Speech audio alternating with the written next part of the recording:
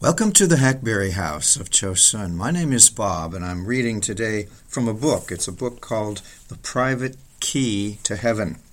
It's all about closet prayer. And whenever you hear the words closet prayer in this book, it's referring to private prayer.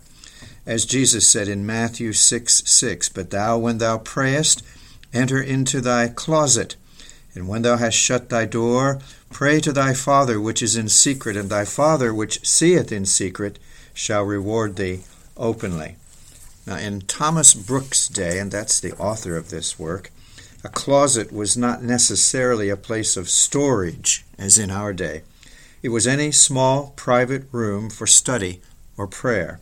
And so throughout this excellent book, closet prayer means private prayer. Thomas Brooks was an English nonconformist preacher and writer known for his Christ-centered, scripture-filled, and devotional writings. And this book, The Private Key to Heaven, presents 20 arguments for private prayer. Drawing from examples in Scripture and history, Brooks exhorts God's people to more faithfulness in this spiritual discipline and means of grace. His application is filled with poignant rebuke, specific directions, and refutation of objections to private prayer. Read this book or listen to it to be convinced, convicted, and motivated in the necessity and privilege of private prayer. You can get this book by contacting Chapel Library. Go to chapel@mountzion.org, and I believe it will be free to you as it was to me. And so we begin with the introduction.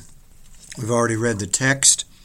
It's Matthew 6:6. These words of our Savior are plain and to be taken literally and not allegorically.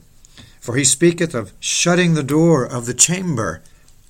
In this chapter there's a manifest opposition between the Pharisees praying in the synagogue and corners of the streets and others praying in secret.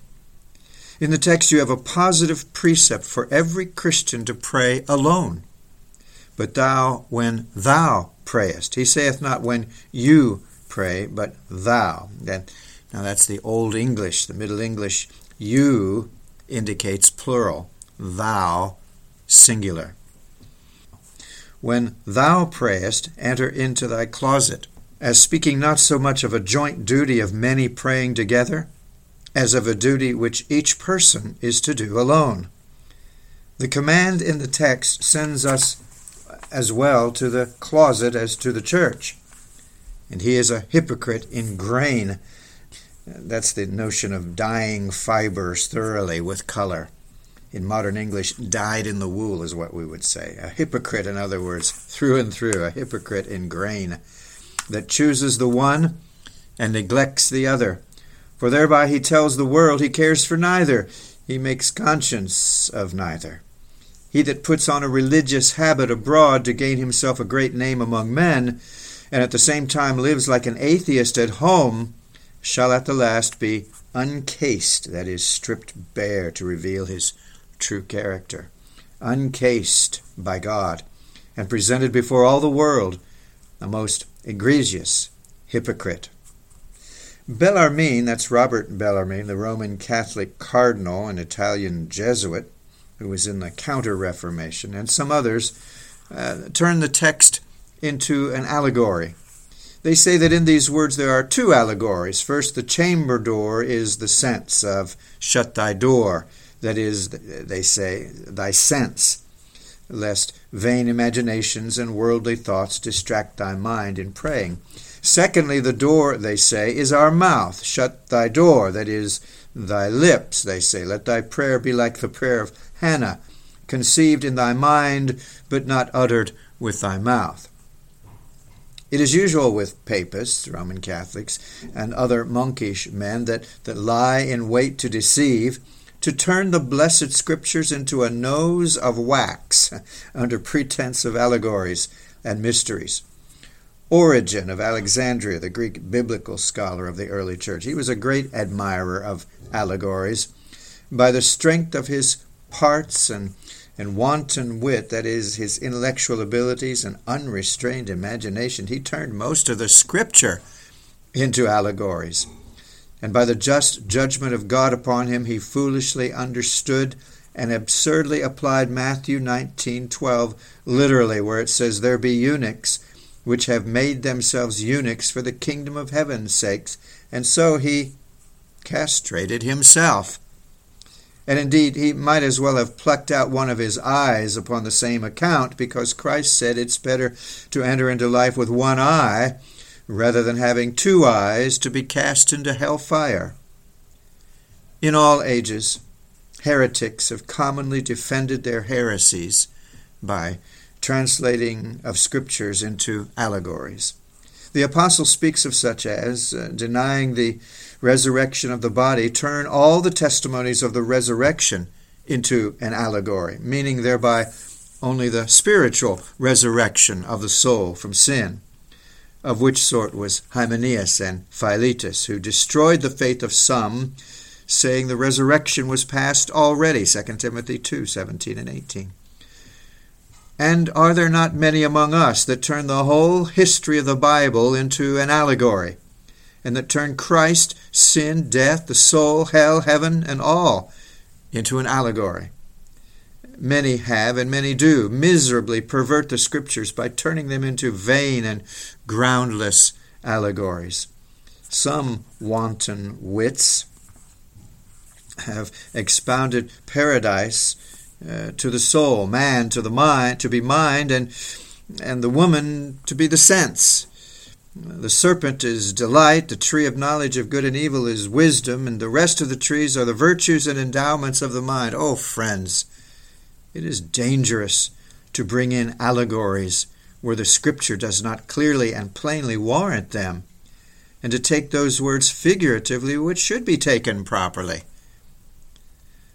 The word that is in the text rendered closet, tamaion, hath only three common meanings amongst Greek authors.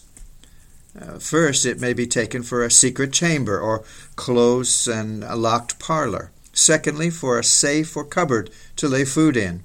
And thirdly, for a locked chest or cupboard wherein treasure usually is reserved. The best and most judicious interpreters that I have cast mine eye upon, both of a former and later date, do all expound my text of private prayer in retired places, that is, quiet and secluded places, and with them I agree. And so the main doctrine that I shall gather from the words is this: closet prayer, or private prayer, is an indispensable duty that Christ himself hath laid upon all that are not willing to lie under the woeful brand of being hypocrites. I beseech you seriously to lay to heart these 5 things. First, if any prayer be a duty, then secret prayer must needs be a duty, for secret prayer is as much prayer as any other prayer is prayer. And secret prayer prepares and fits the soul for family prayer and for public prayer. Secret prayer sweetly inclines and strongly disposes a Christian to all other religious duties and services.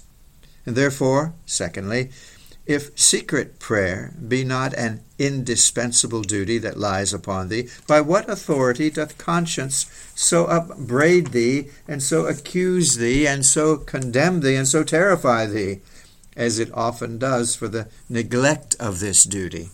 Thirdly, was it ever the way or method of God to promise again and again a reward, an open reward, for that work or service which he himself never commanded? Surely not. Now, to this duty of secret prayer, the Lord hath again and again promised an open reward. And therefore, without any doubt, this is a duty incumbent upon all Christians. Fourthly, our Savior in the text takes it for granted that every child of God will be frequent in praying to his heavenly Father, and therefore he encourages them so much the more in the work of secret prayer. When you pray, as if he had said, I know you can as well hear without ears, and live without food, and fight without hands, and walk without feet, as you are able to live without prayer.